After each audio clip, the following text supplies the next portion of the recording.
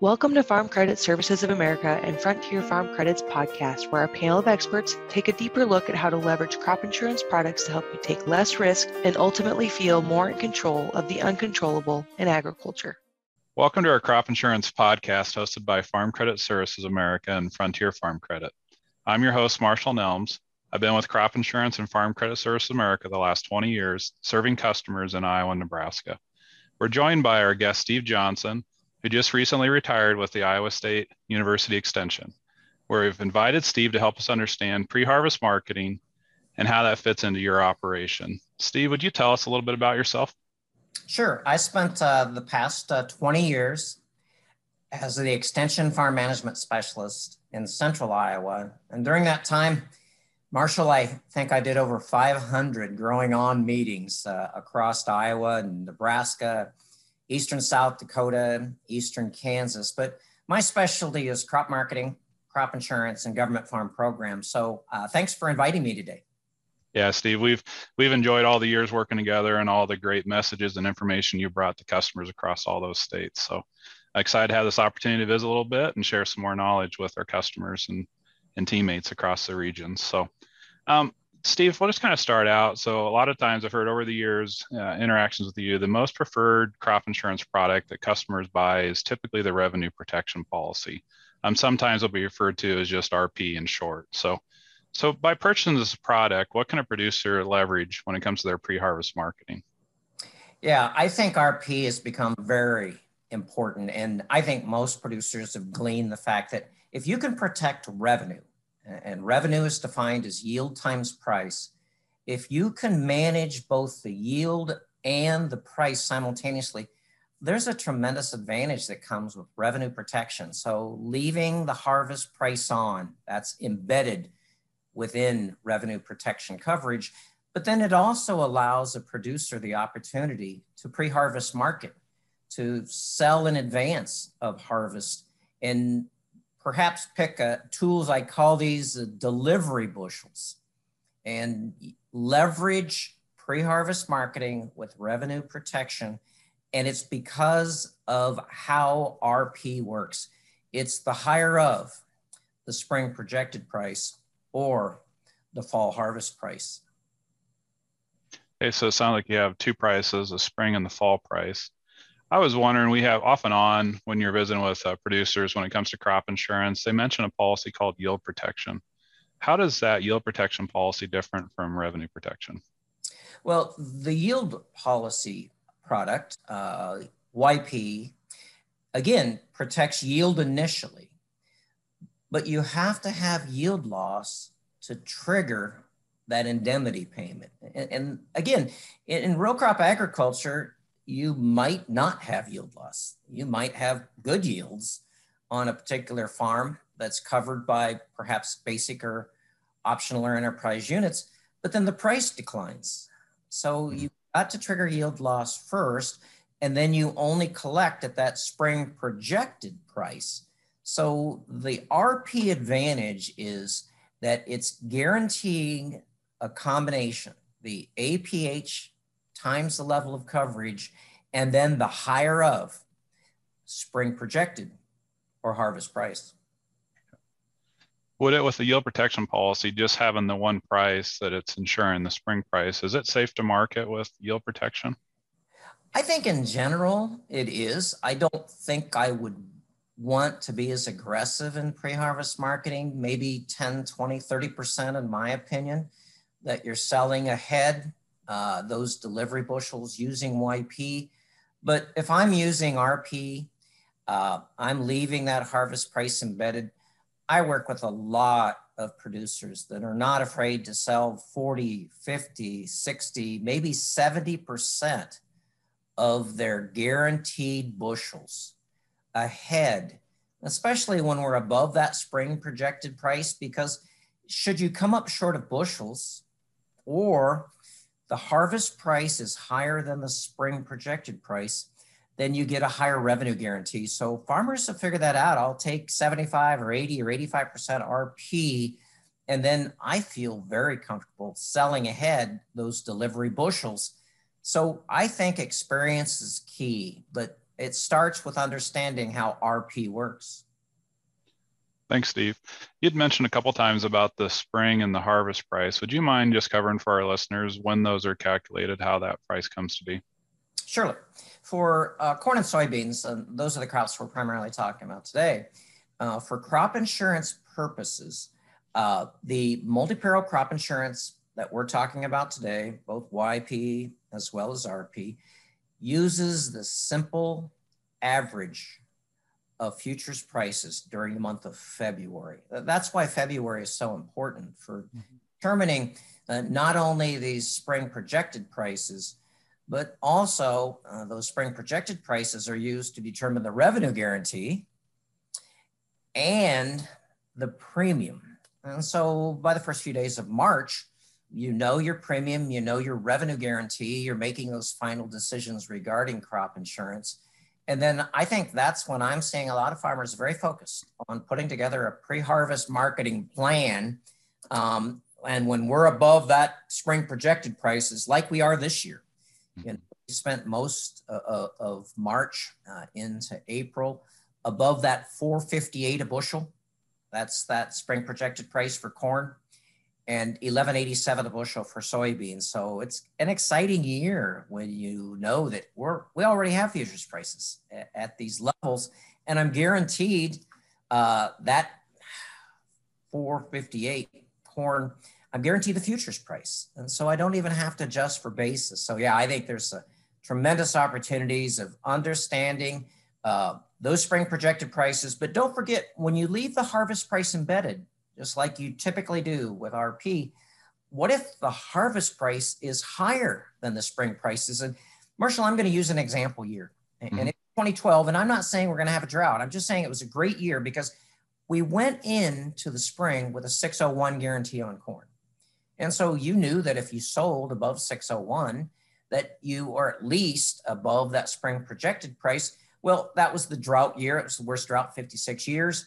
And we know the prices rallied, but they stopped rallying on August 10th and actually went down. So the highs were sitting in the summer months.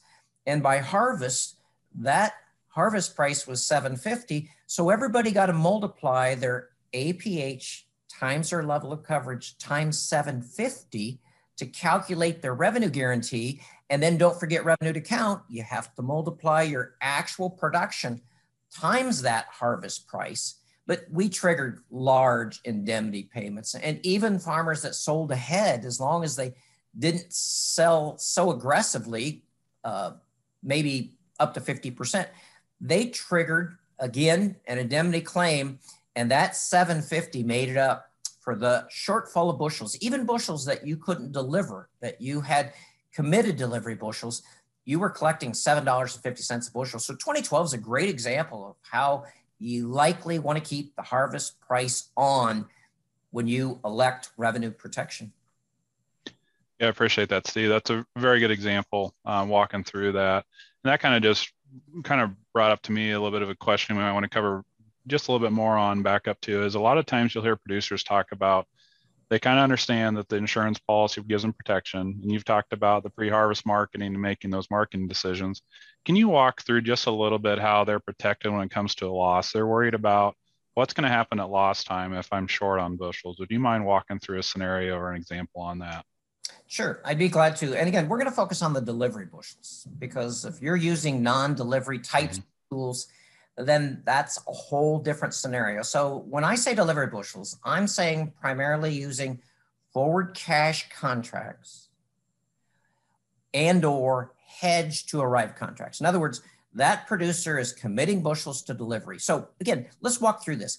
Let's say you've got a 200 bushel an acre APH, you're using an 80% coverage, you're guaranteed 160 bushel an acre, and you sell 120 bushel an acre ahead, committed to delivery bushels. And then we get into some sort of a weather problem on your farms, and that production isn't there. You've only got 100 bushel production, but you committed 120 bushel. There is where you want to understand that comfort level, that you are still guaranteed revenue. And those 20 bushel that you can't deliver, okay, but you were guaranteed set price. That set price is the higher of spring projected or harvest. So I think the concern is just like 2012. What happens when I don't produce the bushels and the futures prices go higher and I can't deliver those bushels? Number one, have a comfort level how RP works. Number two, work with your merchandiser. When you use delivery bushels, forward cash and or hedge to arrive, that merchandiser thinks you're delivering bushels to them. They need to know as soon as possible if you're not going to be able to deliver the bushels. And the reality is that grower has a contract, can't deliver those bushels, but it's when the price goes up that the merchandiser is likely going to have some sort of compensation because they made margin calls as the futures prices were going up. But Marshall, it's kind of interesting when the prices go down, that merchandiser says, nah, that's all right. You know, we're okay. We don't need those bushels. Well, they made money on the future. So it's typically only a year like 2012 where we would have lower yield and higher prices, but that's when RP with that harvest price kicks in. So again, I'm working with a lot of growers this year. They already have 30, 40, 50, if you have 60% of the new crop corn and soybeans already priced, delivery bushels, forward cash, and or hedge to arrive contracts. Yeah, I appreciate that, Steve. And that's a scenario that producers are worried about. Like you mentioned, there's usually the no harm, no foul when the price goes lower. The elevator isn't worried about gathering those bushels. But the scenario they're worried about is when price goes higher and there's a shortfall and their crop could be from drought, hail. A number of perils could make that situation where they can't deliver as many bushels as they contracted. And so that's what they want the protection for. And appreciate that explanation. Another advice that we give customers of ours that we work with that are in those situations in October when they're figuring that fall harvest price, that's the time frame that they need to be working with their elevator, who they sold the grain to, and making sure they're settling up and making sure they're paying, offsetting the difference, the shortfall with the elevator. Because if they wait past October and they don't do that till November, December, then they have some market risk again, right, Steve? Could you just walk through that? It's really important to settle up when those prices are getting settled for your insurance policy. Absolutely. This just happened last fall. That was Marty Merchandiser, my example when I do my growing on types of meetings. Marty didn't have bushels to deliver. And so he'd work with his merchandiser early on. And as soon as they knew that he was short of bushels, then he wrote a check to the ethanol plant. And that check was for 28 cents a bushel. It was the difference between when he initiated that hedge to arrive contract and when he settled on that hedge to arrive contract in September.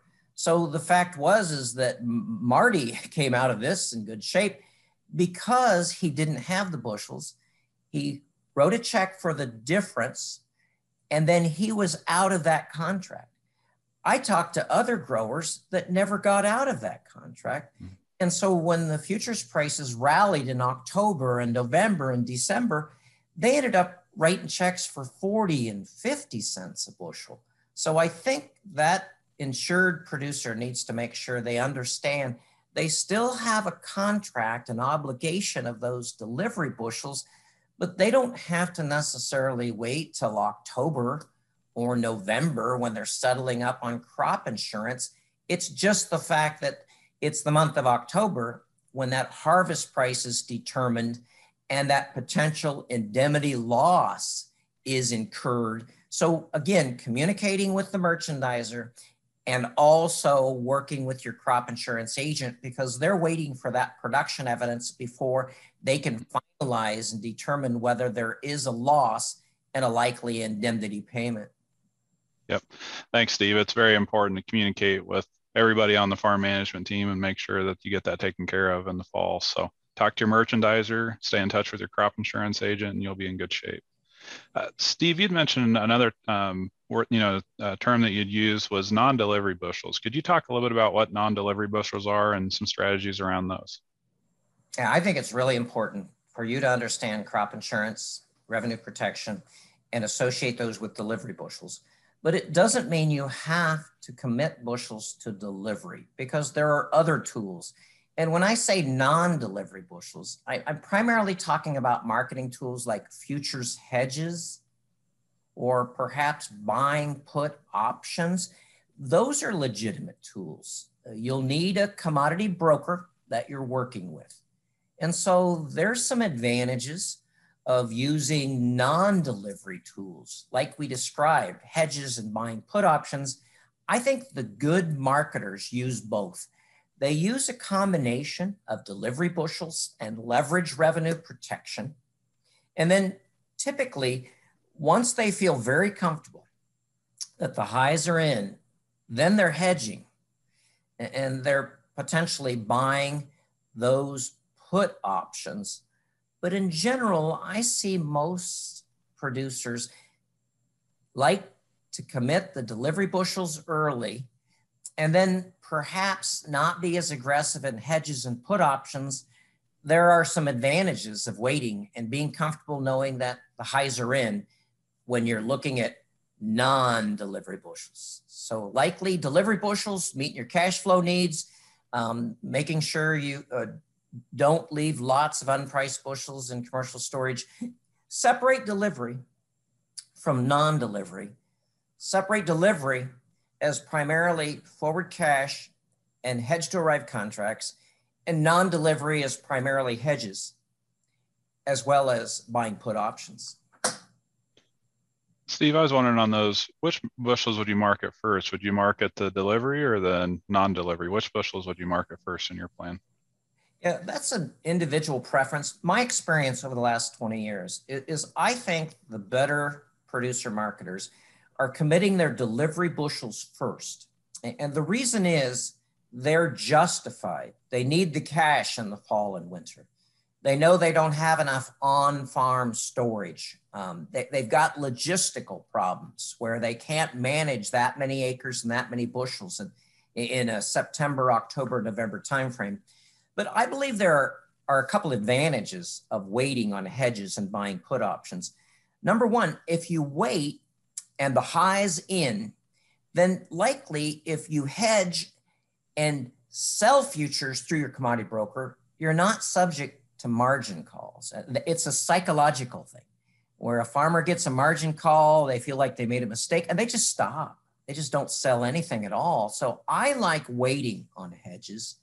And the same way with buying put options. If I can wait on buying put options, get into the spring and early summer months, then there's less time value and there's less premium. And so timing's still very important in a pre-harvest marketing plan. But I'm in the camp that says probably managing delivery bushels first and then waiting where you've got a very good comfort level that the futures highs are in and there's less time value for those put options. So delivery first and likely non-delivery second. One thing I was thinking about is through the conversation you mentioned put options, hedge to arrives, different marketing strategies. I was wondering, is there a place where a producer might be able to go learn more about those marketing tools you've been visiting about? Yeah, great question. Sometimes we throw those marketing tools around and people don't always utilize them, so they don't understand them. We've written a marketing tools workbook at Iowa State. It's free. It's available on the ISU Ag Decision Maker. All you need to do is search on the internet, Iowa Commodity Challenge. And there you'll find that 60-page workbook. You'll also find free webinars, recordings. And then every week we track basis. So I think there's a lot of helpful types of information out there on the internet. So simply search Iowa Commodity Challenge. Really enjoyed the conversation with you today, Steve. I mean, it's just very important that there's two key concepts on the delivery of bushels. There's a delivered and there's a non-delivered. Make sure you separate those, have a strategy for both and work those in conjunction with each other. And then the other key takeaway from today is how important the revenue policy that you've put in place and using that in your marketing strategy, especially your pre-harvest marketing strategy. You can make those decisions well in advance of when you buy your insurance policy if you know that you're going to buy crop insurance from one year to the other. So always keep that in mind, keep that communication level up with your insurance agent, your grain marketing merchandiser, and all those things work together very well. Thanks, Steve, for your time. I hope this podcast was beneficial for all the listeners. Steve, thanks for joining us today. To our listeners, thank you for joining as well.